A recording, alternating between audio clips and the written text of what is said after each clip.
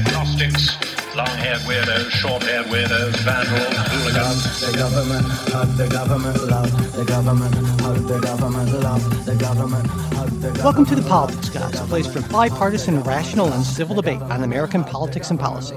I'm Michael Baranowski, a professor of political science at Northern Kentucky University. I'm joined today by my conservative counterpart, Cleveland area attorney and defender of freedom, Jay Carson. Hey, good morning, Mike. Hey, Jay, how are you doing this morning? I'm floating on air like a Chinese balloon. Oh, very good. I like that one a lot. So, and we will be talking about Chinese spy balloons as well as a bunch of other things, including the Tyre Nichols killing, the Durham probe, and former Attorney General Barr's role in it, the removal of Ilhan Omar from the Foreign Affairs Committee, and a bunch more. And we're going to get at that in just 1 second.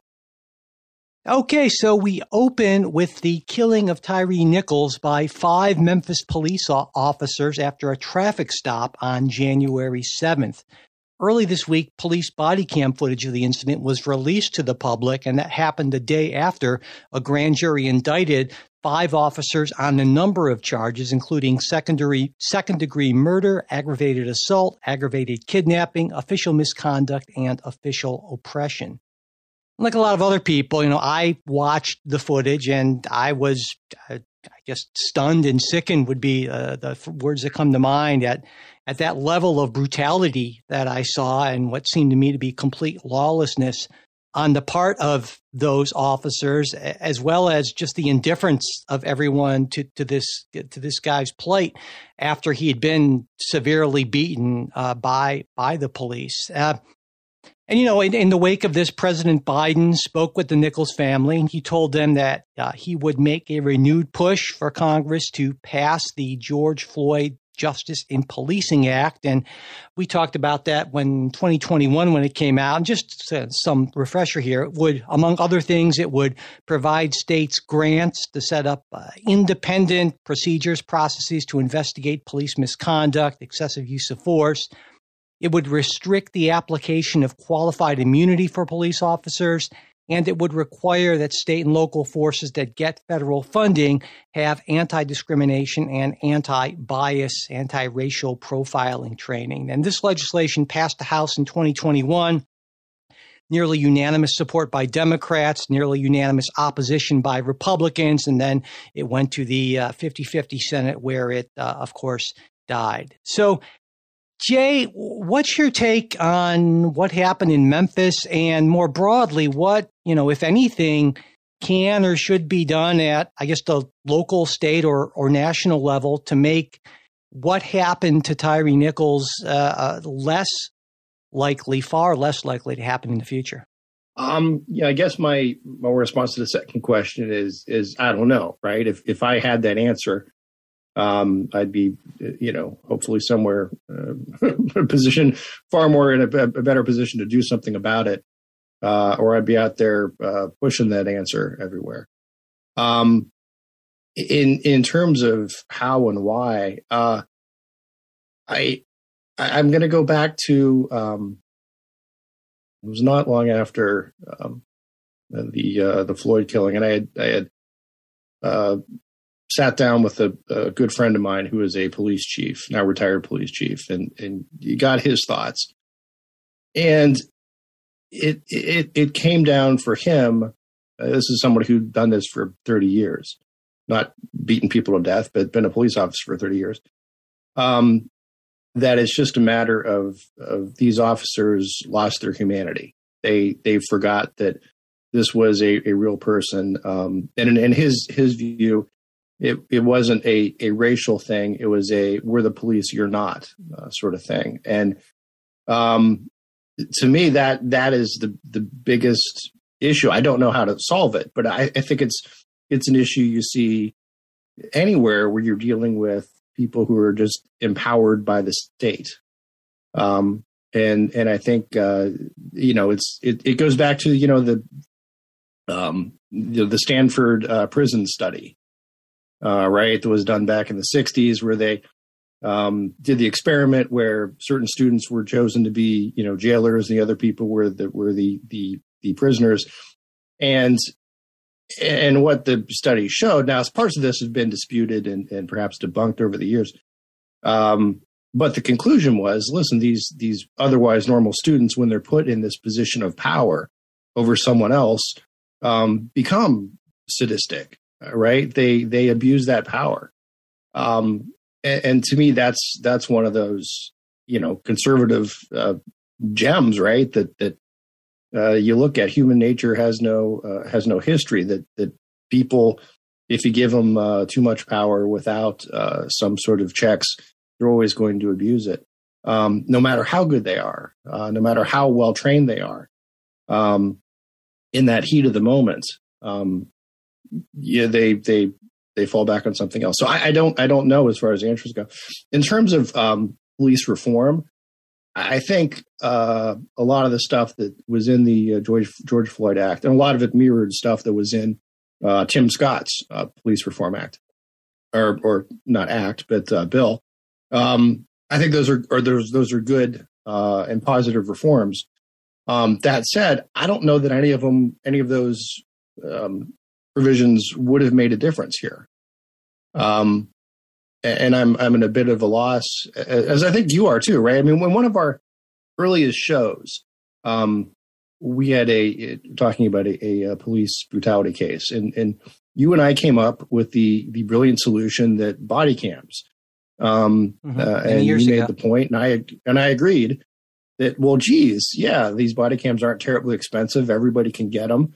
Everybody knows they're going to be watched. Let's get body cams for everybody, and that should solve the problem. But it obviously hasn't, right? All these officers knew they had body cams. They had the body cam on. Everyone knows they're being watched and filmed these days. But yet they still did it. So it's one of those. I said, I guess I would. We've been talking about this for a while, for many years, as you said.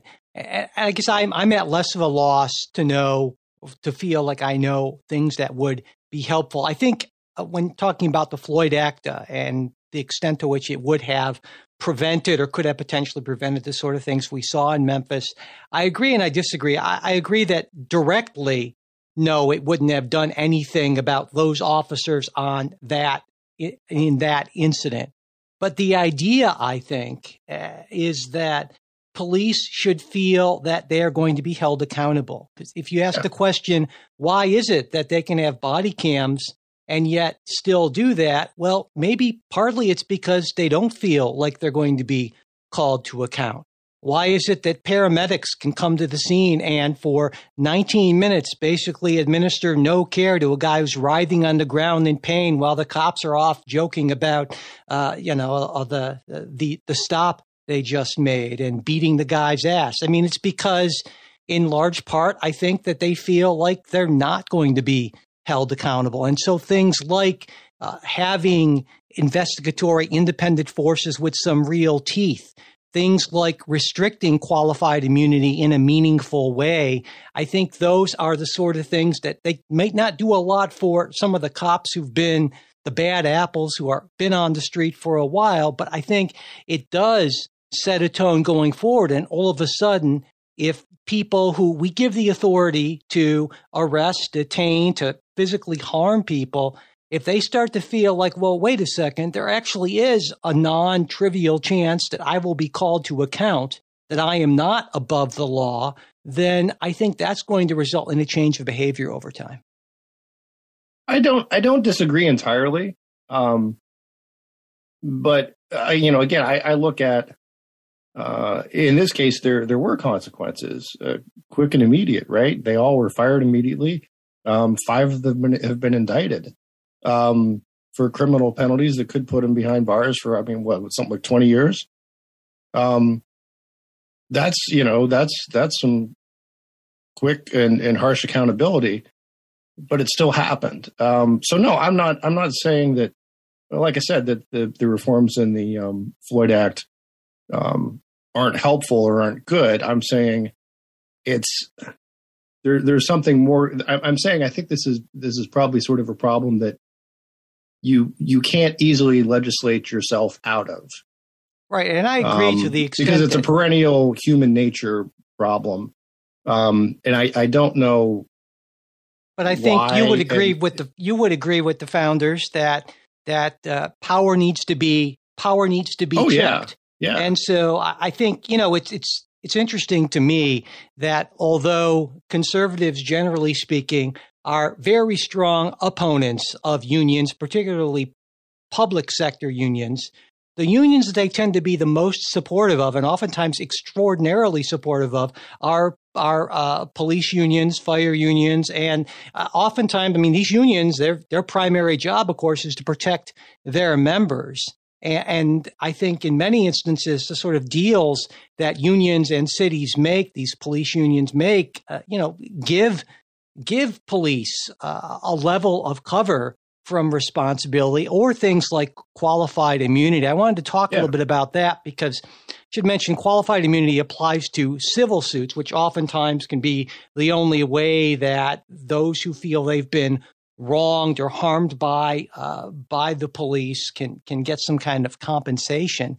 I think, there should be some reform here, but I will say that I think the Floyd Act went a little bit too far, in that the Floyd Act made what I think is a reasonable change, in that it stipulated that you can't claim immunity if the violation hasn't been clearly established in law at the time. And the reason why this is important is because which is sort of what the case law says. Not sort of, it is what the case law says at this point. But and you might think, well, certainly that shouldn't be too big of a burden, but it is. I'll give you an example. There was a case in Texas in 2017.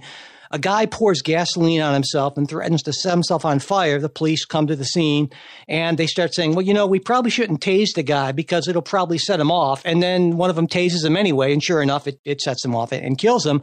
And that was covered under qualified immunity. And that's the kind of, because there was nothing in case law on that said, because that specific factual situation had not occurred exactly. before. And so I think that's reasonable to say that, well, that needs to be a little bit broader, not necessarily that specific fact pattern being covered. But where I think the Floyd Act went a little bit too far is it also eliminated immunity in instances where an officer was acting in good faith and I think reasonably, the word is reasonably believed that their conduct was lawful. And I think that seems to me to be an important standard to keep in place. But the idea that, you can in effect set somebody on fire and say, well, there's no case law on that, I guess I'm covered. That to me is ridiculous. Yeah, no, I agree.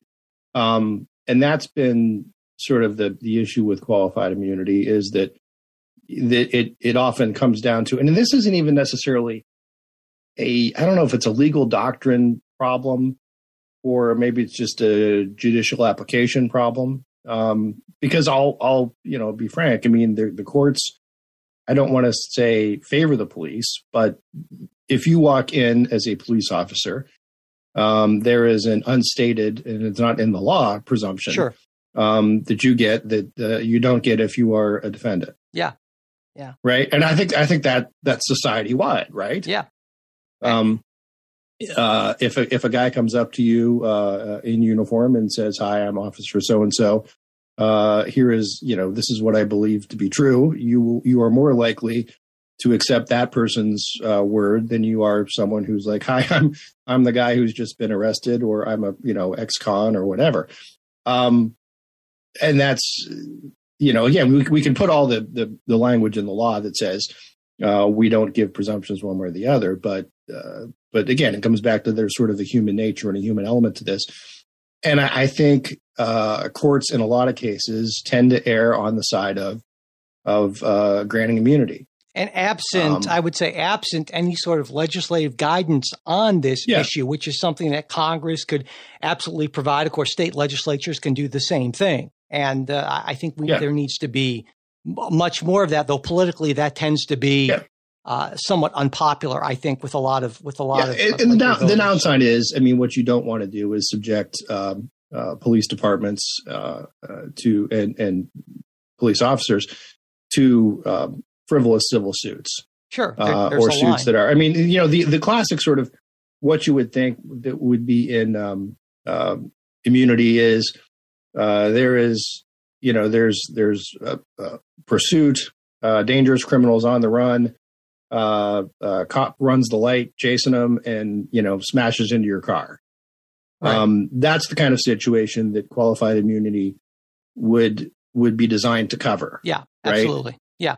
That it is incidental to law enforcement.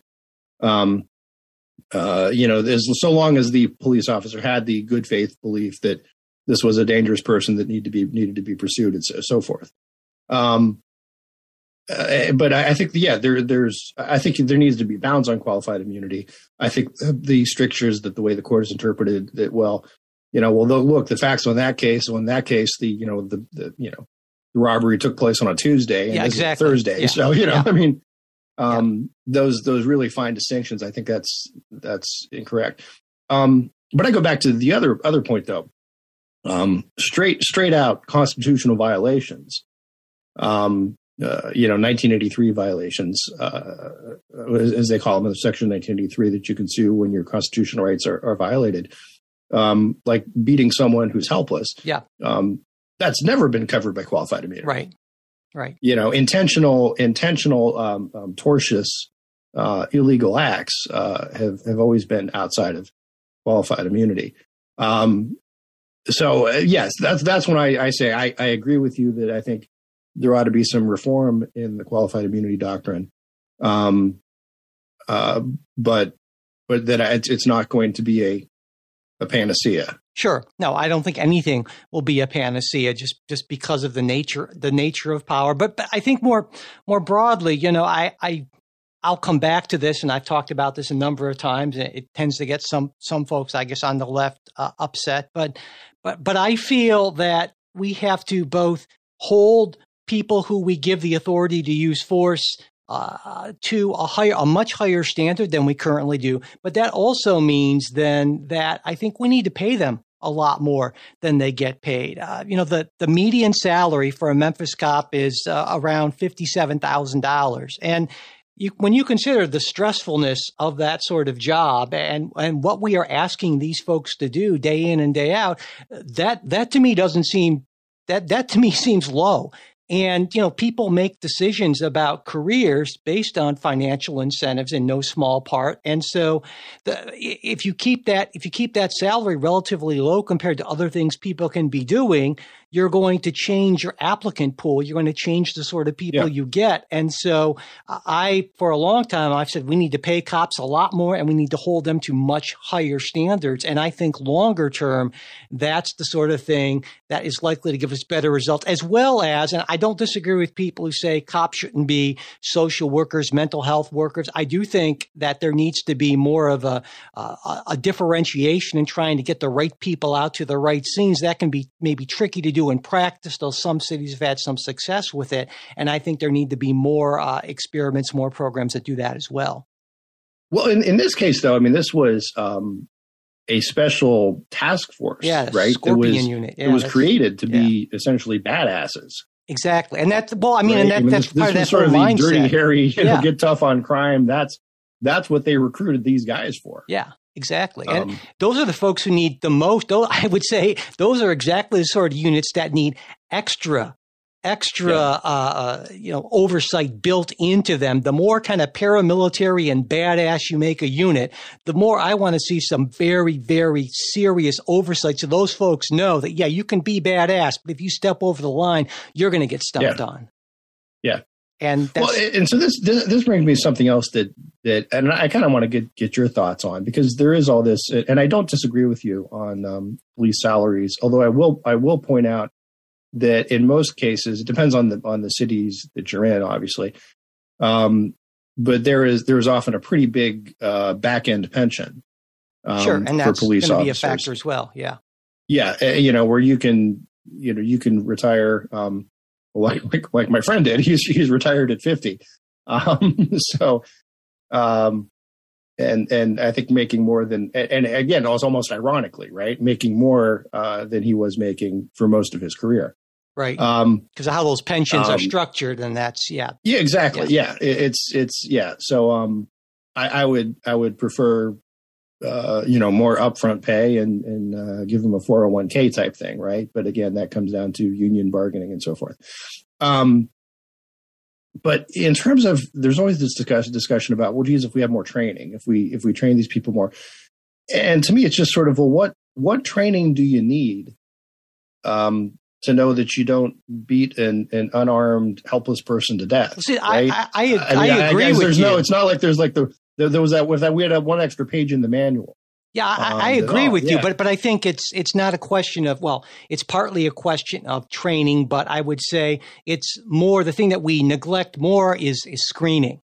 And when you have issues, I'm with you on that. Yeah. But the problem, of course, is when you have instances where people are reluctant to want to become law enforcement officers because of all these issues and so forth. And then you can only do so much. You need people to do the job, and exactly. You don't have the best candidate pool. Yeah, you work with the applicant pool you have. And so I think I agree with you. The way that you really change the culture is by changing sort of the psychological profile makeup of the people. And that's a pretty significant effort that would require a lot of years and a lot of, but I think it's something that's long overdue.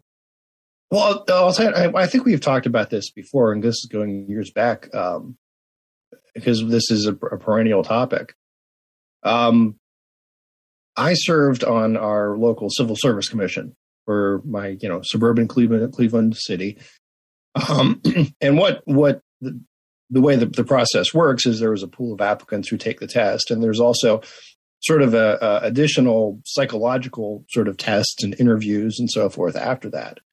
And in order for someone to be taken off of the eligible list, it's typically the department or the chief of police has to go to the Civil Service Commission and say, listen, I have concerns about this person being on the list because of X, Y, and Z. And then there's a vote, and there's a potential appeal from that vote.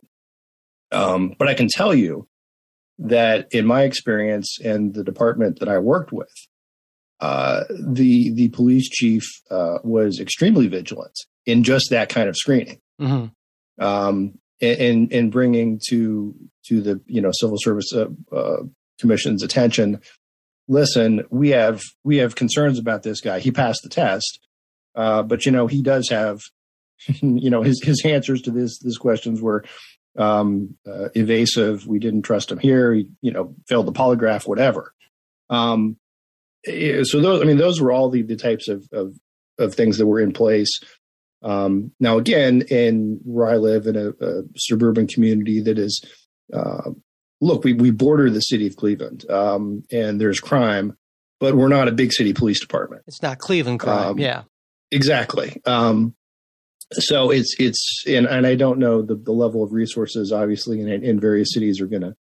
And not just that, I would argue from one place to another, but I would argue it's one thing to get certain results on a test in a room somewhere. It's another thing to actually observe how a person acts in real world situations. And so the problem with that, of course, is once you go through the trouble of initial training for everyone, and there's maybe an inclination to not want to wash people out in that probationary period because you've already put a lot of time and money in. But I would say that it's, I'm not saying you need Navy SEAL level, washout kind of levels, but I think certainly I would feel more comfortable if more people didn't make it through that process, because it would suggest to me that the screening process then is actually working and you're getting people out when you can, because that's about the only point. Once you get through that probationary period, typically then you have some sort of almost like a property right to your job, and it's very difficult to deprive you of that after the fact because of various the agreements between the unions and the cities. So my police chief friend, and he's actually done training at Ohio's Police Academy, and his suggestion, I think this is a good one, is to open up the policing ranks and let more younger people, college students who are interested in law enforcement, right?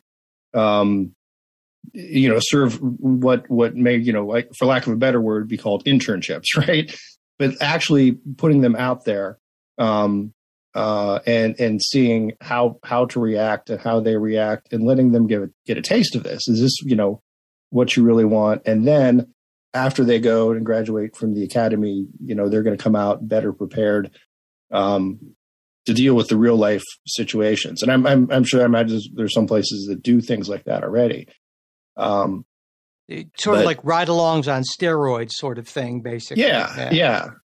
See certain liability and other issues with that. I think in Ohio there's a limit or a age limit about when you could actually become a peace officer. I think that was sort of the issue.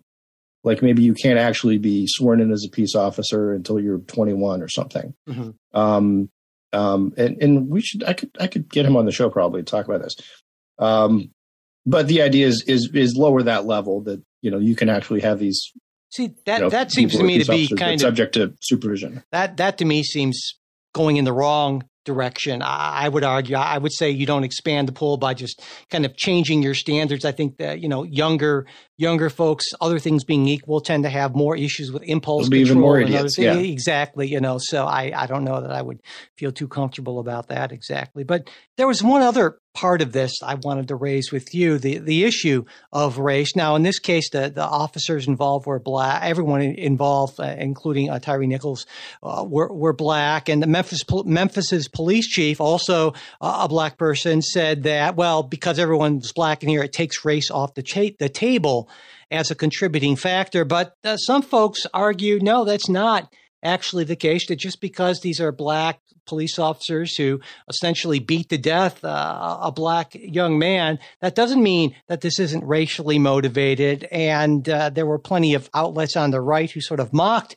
that view. But I think there's something, I don't know that I fully agree with that, but I think certainly there's enough evidence to suggest that you can be biased against the racial group and be part of that racial group. And so while it might not be as clear-cut and obvious as if they were,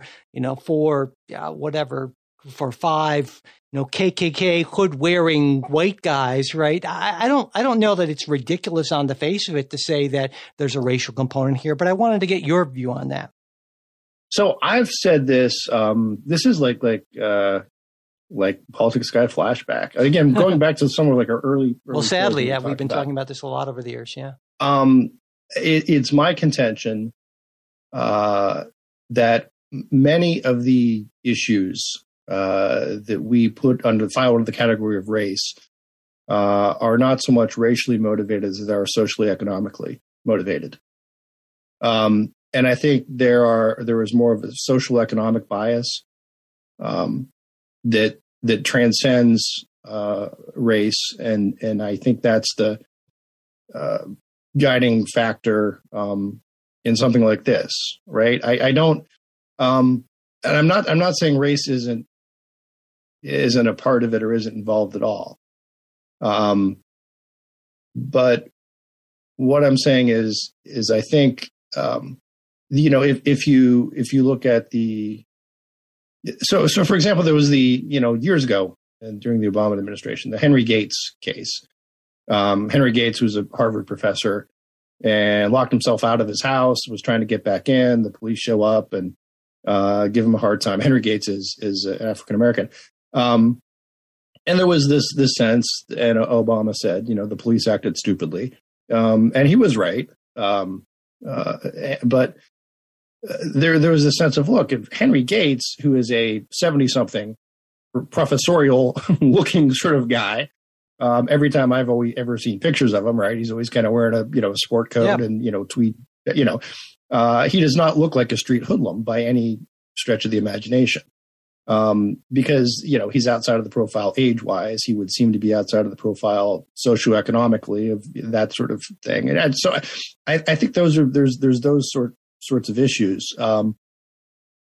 And again, going back to what my police chief friend had said when we talked about some of these cases, he said it's less that the police see this person as black or white, but they see him as, this is just another dirtbag.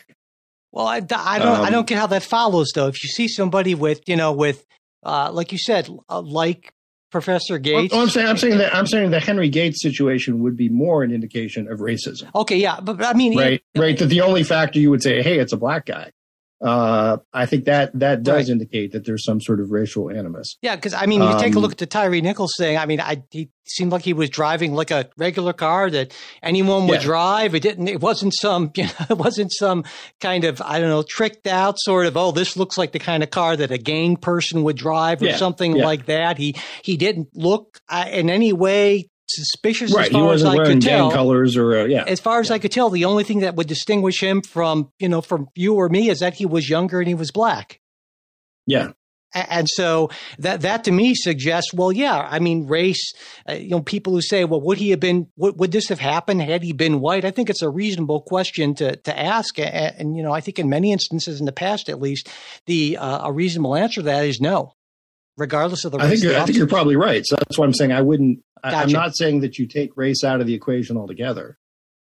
But I see what you're saying. I agree that a lot of these issues, there is an overlap between race and socioeconomic. Where we probably part company is I probably see race, generally speaking, as a larger independent factor than you might, perhaps.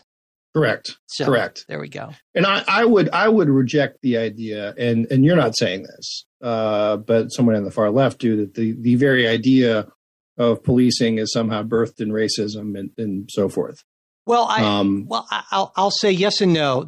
I mean, you certainly can trace back the origins of certain law enforcement bodies to slavery in that era, but I don't think that means that it's inexorably bound up in that sort of thing. So no, exactly. I would not agree with that. Yeah, definitely.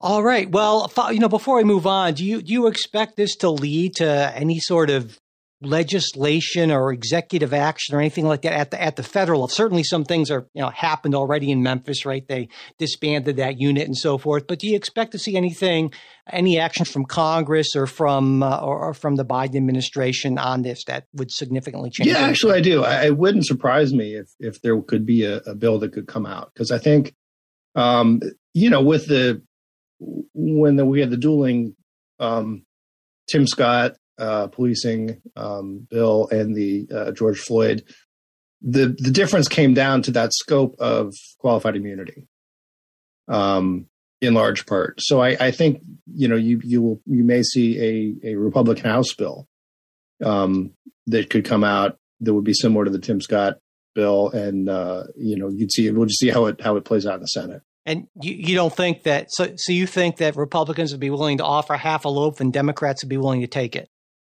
That's incredibly optimistic. I don't know if Democrats would be willing to take it. Yeah. I don't even know that. Well, I think Republicans might be willing to offer a crust, but if they were actually willing to offer half a loaf, I would hope the Democrats would take it in lieu of nothing. But I don't even think it's going to go that far. So, but I would like to think that your more optimistic view of this is the right one, and we shall see in the weeks to come. So moving on, late last week, the New York Times published the results of a fairly extensive investigation into the Durham investigation, which was launched back in 1919, that'd be a long one, when then Attorney General William Barr appointed Durham to head an investigation into the FBI's handling of their 2016 investigation into allegations of ties between the Trump campaign and Russia. And in late 2020, Barr named Durham special counsel so that way the investigation could continue into the Biden administration. And now, after over 3 years investigating, somewhere around $6.5 million, there's been one conviction, a low-level FBI attorney who pleaded guilty to doctoring an email that was part of the justification for a FISA warrant on Carter Page, who was a Trump campaign advisor. And there were two other prosecutions against Igor Danchenko and Michael Sussman. Those resulted in acquittals.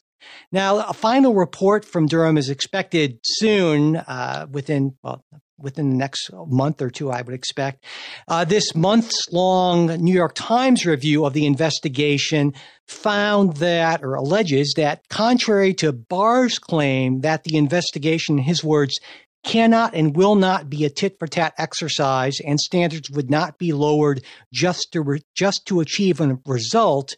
That, at least you can make the case, is what happened, at least in part, or maybe at least that Barr inappropriately interfered in what's supposed to be an ostensibly independent investigation in order to sort of try to tip the scales. At least that's kind of how the New York Times investigation sort of comes out, I think.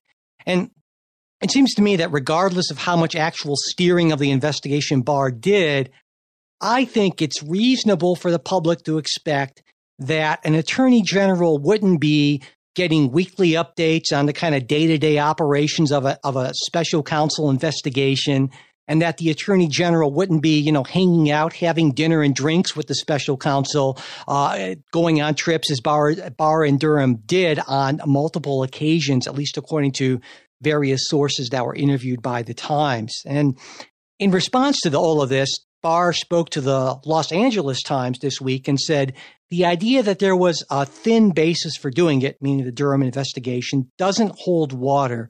And he also said one of the duties of the attorney general is to protect against the abuse of criminal and intelligence powers, that they're not abused to impinge on political activity. So I felt it was my duty to find out what happened there.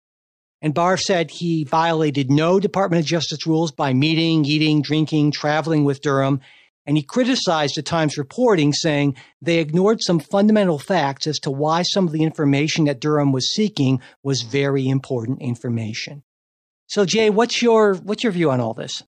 If you just were to pull me aside on the street and say, "Quick, New York Times or Bill Barr," you can probably guess where I'm headed on that. I don't know that. Again, my sense, and we'll have to wait for the final Durham report, is I don't see anything inappropriate, or how, if you want to say having dinner or something like that. I mean, these are people who've known each other for years and years. It is in a problem, right? I guess I'm unclear on that. And I guess the whole thing, if the genesis of the probe is, Durham, I want you to find out if there's anything inappropriate abuses of power that have gone on in my agency. I think it's appropriate for him to be in contact with him throughout. So, absent anything saying, Barr somehow insisted on conclusions or tried to dissuade Durham from other evidence or from doing things, or had him investigate people who shouldn't have been investigated. My sense is this is sort of the New York Times being the New York Times. Well, let me push back on that. And I would add it also. The timing to me on these kind of things tends to be sort of suspect, and the whole the headline is sort of whatever, Durham investigation a failure. It's sort of a conclusory opinion based headline. Well, I think you're wrong. I won't say. I think you did. I'll disagree with you on a number of accounts here. From my view, the narrative is this. Bill Barr, essentially, you could argue, campaigned for the attorney general position in the Trump administration based on his clear and vociferously often stated view that the FBI's, that the Crossfire Hurricane investigation, the Russia investigation shouldn't have happened, that it was problematic from the beginning. So this is his pre-existing view. So then when he gets into power, he has the ability to launch an investigation into that investigation. But he says, well, I'll do that with a special counsel. And that makes sense to me. I agree with his statement that, hey, if we're concerned, if there's any reason to believe that, in fact, law enforcement is going after people for political reasons, that's a huge problem. Absolutely. But given his statements that clearly bias him already, right? We know those statements are out there. I would think that it's totally reasonable, despite what kind of relationship he might have had in the past with Durham, is to say to Durham, to being, listen, for the sake, at least of appearances, We Of should the perceptions, yeah. Exactly. And I think Barr did not do that. And I think that's completely, so he's right in one instance that, yes, I think I supported, I've said from the beginning, I supported the Durham investigation, which it seems to me, barring some bizarre last minute thing. I mean, the grand jury was dismissed a while ago. Not much seems going to come out of this. But that doesn't mean it's not worth doing. It just means it didn't. In a way, you could say, well, this is a positive thing because those who thought that the FBI was rife with corruption and this was a horrible miscarriage of justice, well, it doesn't seem to be after a lengthy, extensive, almost 4-year long investigation that there was much of that. And that's a good thing. I would Although think. there is a large body of the Durham report that is said to be still classified and probably will be when it's still actually circulated, Sure. still be classified. But my point unless is, it turns up in somebody's garage, we might not know. But my point is that based on what we've seen from publicly available information, indictments, convictions, court cases, that sort of thing, there just wasn't much there. And, okay. and I guess you could have that again. I'll wait for the full report. Sure. But no, look, I take your point on the. Would have been better for perception's sake for Barr to absolutely have kept Durham at arm's length and so forth. I think it would have just in terms of helping the optics. But I don't see him doing that as a problem on the merits, right? I think it's more an optics problem. Just because had he done that, he would have saved the hassle of having to deal with a New York Times story. I hate the word optics, and I hate the word optics because it's one of those perception. It's one of those crappy PR words, and I think it really matters in that you should not appearance of impropriety. Well, not only that, but if you are a strong opponent of something and you appoint somebody to investigate it, and you have regular contact with them, I think it doesn't make sense to me to assume that, well, you're not going to have some influence over that person. Is that person completely impervious, somehow above any sort of influence? I think that's an incorrect view of how human beings work. And so it's not just optics. It's not just perception. It's saying, you know what? I think it's very important as a matter of justice that I not attempt to put my thumb on the scale here, and to avoid even the possibility of that, I'm going to stay away from this investigation except for in any case it's absolutely necessary. And Bill Barr didn't do that, and so I'd say he failed in his role here. So I differentiate the role of Bill Barr because between, as listed, the chief prosecutor who appoints the special prosecutor, as it were, and that of a judge, because look, he's not a judge. He's still ostensibly in charge of the prosecution. So I see that. I would agree if it were a DOJ investigation, but I disagree because he appointed a special counsel precisely because it was an internal thing, and there was a very real reason to think that an agency investigating itself would be biased. Now, normally you think, well, it's going to be biased for itself. Biased the other way. But right. In this case, that was my point. But this is different because in this case, you have the person in charge of the agency of DOJ, the Attorney General, being on record as being biased in the other direction. Yeah. But perhaps that bias is justified.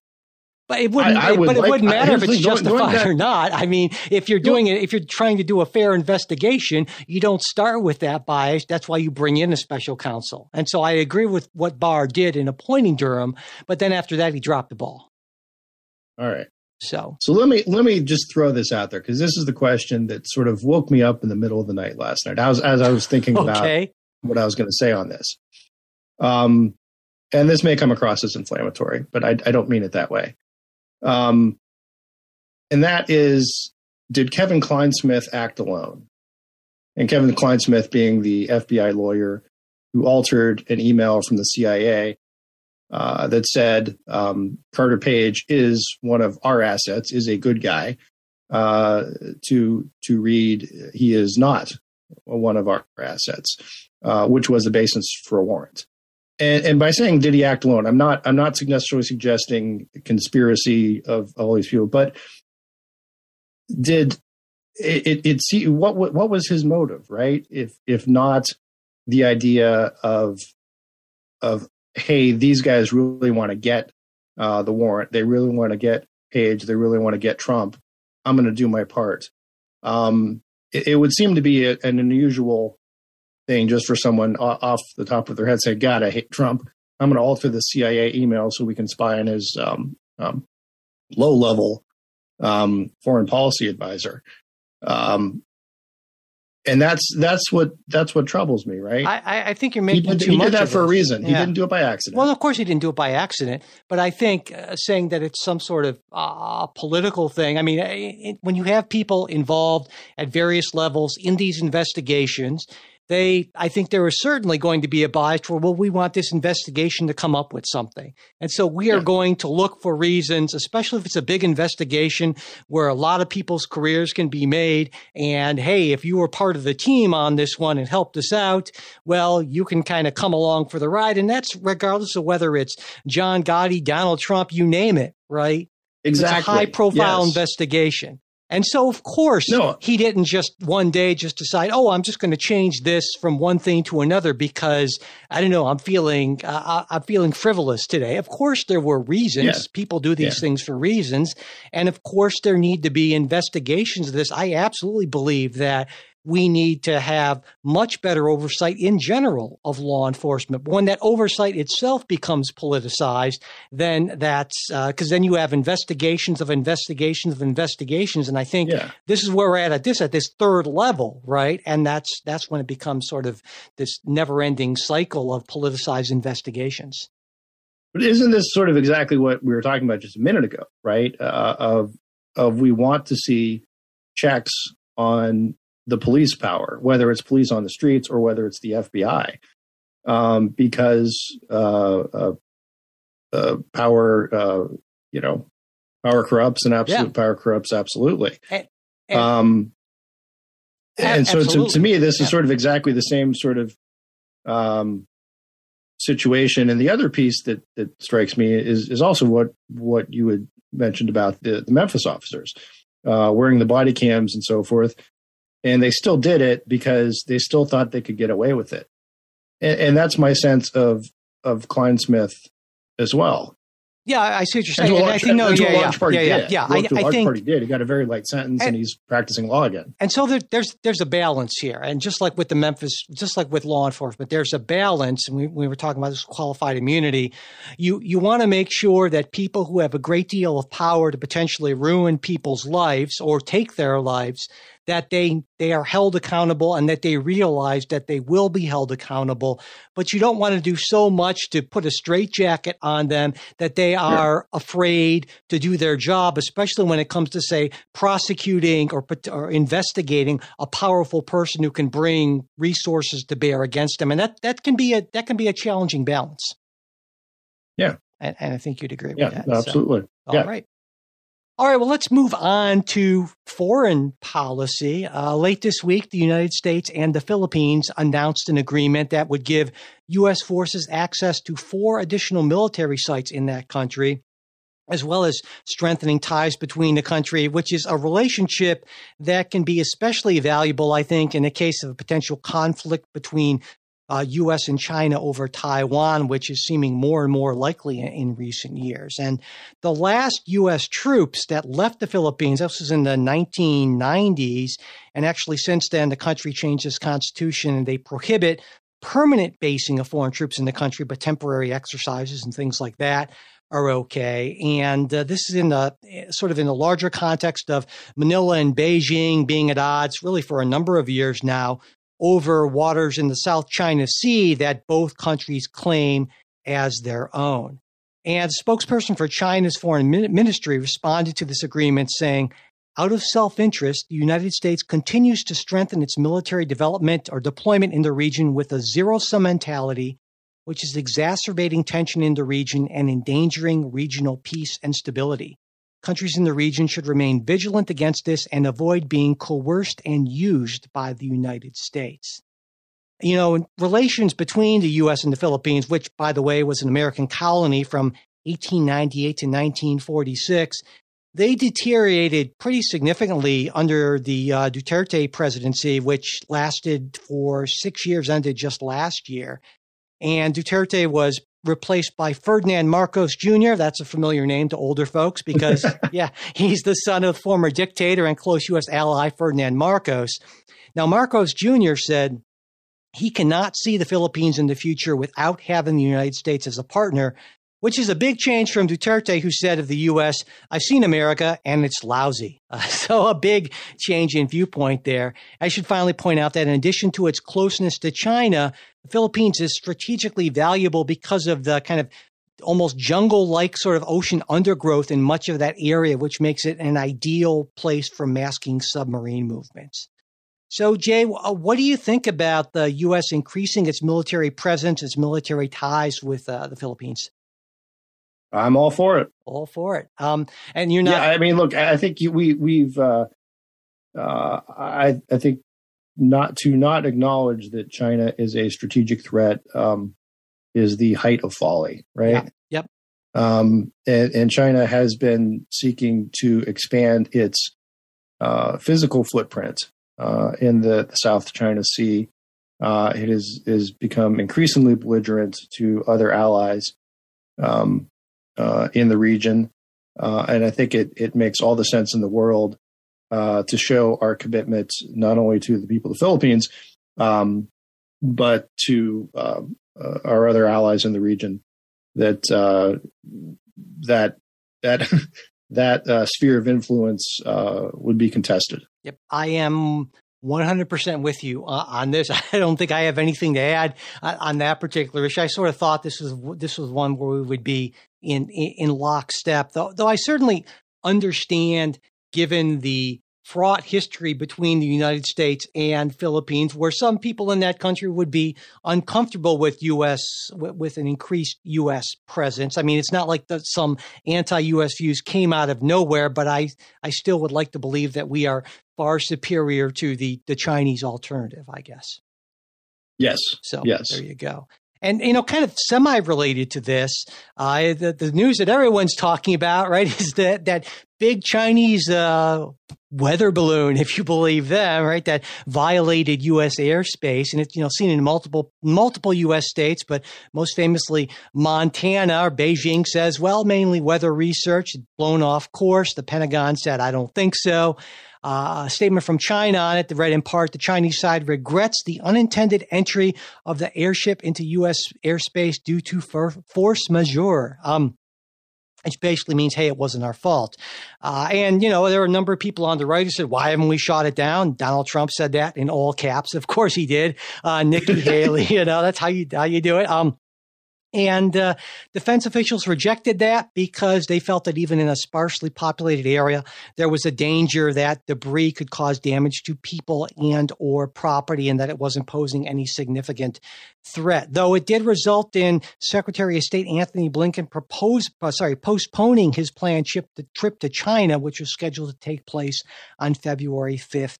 And 6th. I should also point out that China has an extensive network of surveillance satellites. It's second only to the United States. And while it seems unlikely that this is some kind of major spying sort of thing, though it could potentially provide China with information on signals intelligence and other things like that. And also, there have been similar incidents with Chinese balloons over Hawaii and Guam in recent years. So, Jay, what do you make of the big Chinese balloon over Montana or wherever it is right now? Would you like to ride in my beautiful balloon? Would you like?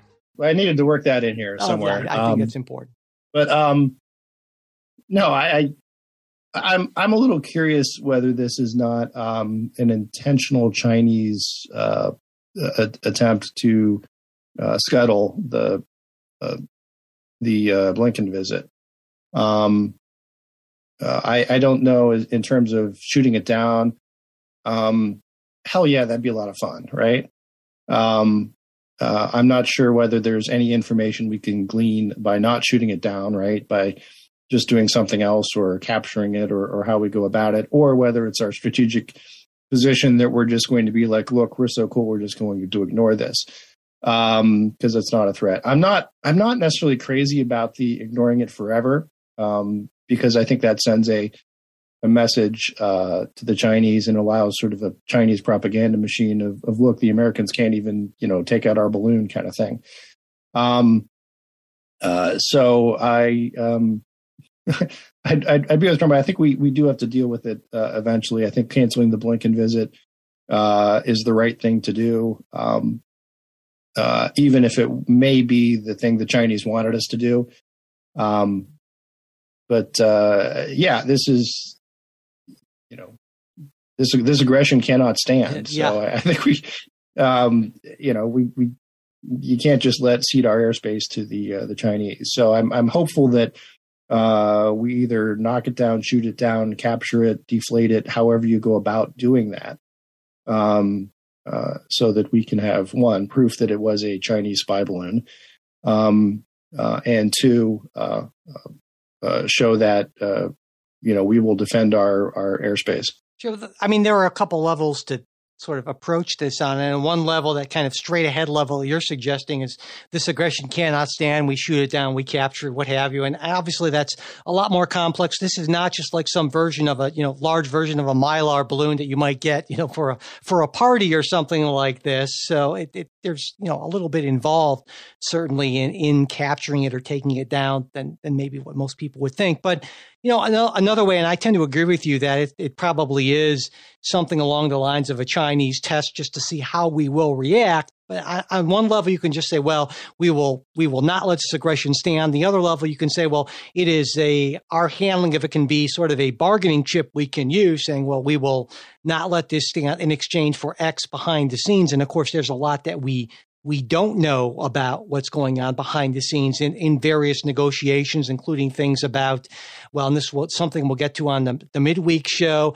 about Chinese solar panels. And there are all kinds of underlying issues about, obviously, Russia, Ukraine, and intellectual property and trade and all kinds of things. And this fits into that larger scope of issues. But yeah, as a general rule, I say we can't just say, well, no big deal, no harm, no foul. We're going to accept this at your word. But I also think that just, having fighter jets shoot it down before we kind of consider what's going on, that's not necessarily the smartest way to handle things. But it would be cool. It would certainly be cool. No, I do think there's something to the idea of just having this massive blow the thing out of the sky with as much, firepower as you can, just as a demonstration at some point. But maybe we're not at that point yet. But I think there's one level to say that it shows, in a sense, that kind of indifference can show. Right, exactly. We're too cool to worry about it. Yeah, exactly. So, yeah. But yeah, it is. No, I hear that too. But I don't want to get the sense. I don't want the Taiwanese to be thinking, sure, they're not even going to take out the balloon over their own country. Yeah, I'm like, I hear what you're saying. Yeah, definitely. But yeah, I think my guess is it's just going to be one of those things that just sort of comes and goes, floats away, as it were. But certainly, I think we can't just let hostile or strategic adversaries think that we just sort of will let slights go. But if more balloons appear, then I think that's another story. But for now, anyway. Well, there's one over Central America now. One over Central. So the balloons just kind of keep on coming, basically. So there we go. All right. Well, before we go, Jay, do you have any recommendations this week? Oh gosh. Can you go first? Can I go first? Well, I'll go first. Sure. Lately, I've been watching a really fun new show. I guess we're talking about Chinese and spies and all that, called The Recruit. It's on Netflix. It's about a young 20-something attorney for the CIA General Counsel's Office who gets involved in all sorts of interesting, crazy antics that involve national security and so forth. There's some torture scenes and other stuff like that. It's weird. It's dramatic, but it's also sort of funny and a lot of fun. And I'm enjoying watching it. So that's going to be my recommendation for this week, The Recruit. Okay. So gosh, So how about this as a recommendation? I just want to say, this is what I did last weekend, Mike. I went ice climbing. Ooh. Wow. For the first time last Sunday in a place called Fenton, Michigan.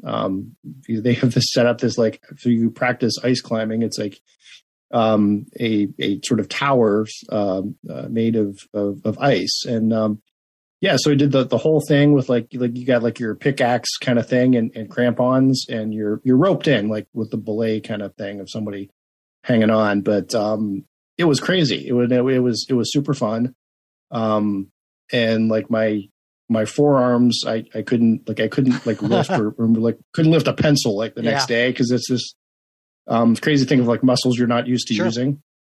But no, that was a ton of fun. So if you have the opportunity to go ice climbing, I recommend it. I feel like that's a little weird than as opposed to just watch this show or read this book. But yeah, I've done I've done indoor bouldering, and that I know a lot of people have done that. It's probably a little more accessible. I feel like almost that you have now kind of done the uber hipster level of that, because this is much more exclusive, right? Oh, sure, you've bouldered, but have you done ice climbing? So, Jay, well, we went to like a bouldering gym to do like the practicing for the ice. Oh, climbing. I see. So that is even more exclusive. So yeah, we did go to like a rock climbing gym to do like the practice stuff. Yeah, that's Jay. Jay is an elite. So bouldering, it's already an elite thing, but that wasn't enough for Jay, who has to set himself up. He has to go to Michigan to do ice climb because it's winter and his yacht's in the dry dock. That's what I do. Guess, with all the other Russian oligarchs and other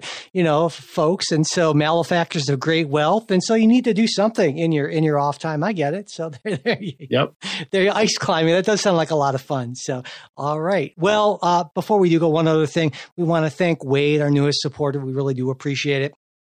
And as a supporter, of course, you get a bunch of stuff like full access to our complete midweek show, which Jay and I will be recording in just a minute. We're going to be talking about the removal of Ilhan Omar from the Foreign Affairs Committee, Nikki Haley's presidential bid, China, a waiver on solar panels that some people are fighting now, and a continuation of our series on American greatness. That should be interesting. I'm looking forward to it. So if you want to get all that, you can become a supporter. Just go to patreon.com/politicsguys. If you'd like to support us on Venmo or at Politics Guys, you can also support us through PayPal. All of our support links, as always, are in our show notes, as well as on politicsguys.com/support. If you'd like to become a supporter, but you can't afford to become a supporter right now, but you want all those perks, that's not a problem. Just send me an email, mike@politicsguys.com, and I will make sure you get the midweek show in its entirety every single week. And whether you're a supporter or not, it really does help if you can spread the word by talking about the show on social media, email, carrier pigeon, you name it, whatever works for you. We certainly appreciate it. And that includes ratings and reviews on whatever app you happen to be listening to the Politics Guys on. And if you want to get in touch with us, there's email, mail@politicsguys.com. There's our fantastic Discord channel for supporters, which is always a lot of fun, as well as Facebook and Twitter, and you will find links in the show notes. And finally, as always, a very special thanks to our wonderful executive producers, Bruce Johnson, Wilma Moreno, Andra Masker, Daniel Toe, Ryan Beasley, and Don Oglesby. We'll be back with a new episode for you next week. We hope you'll join us.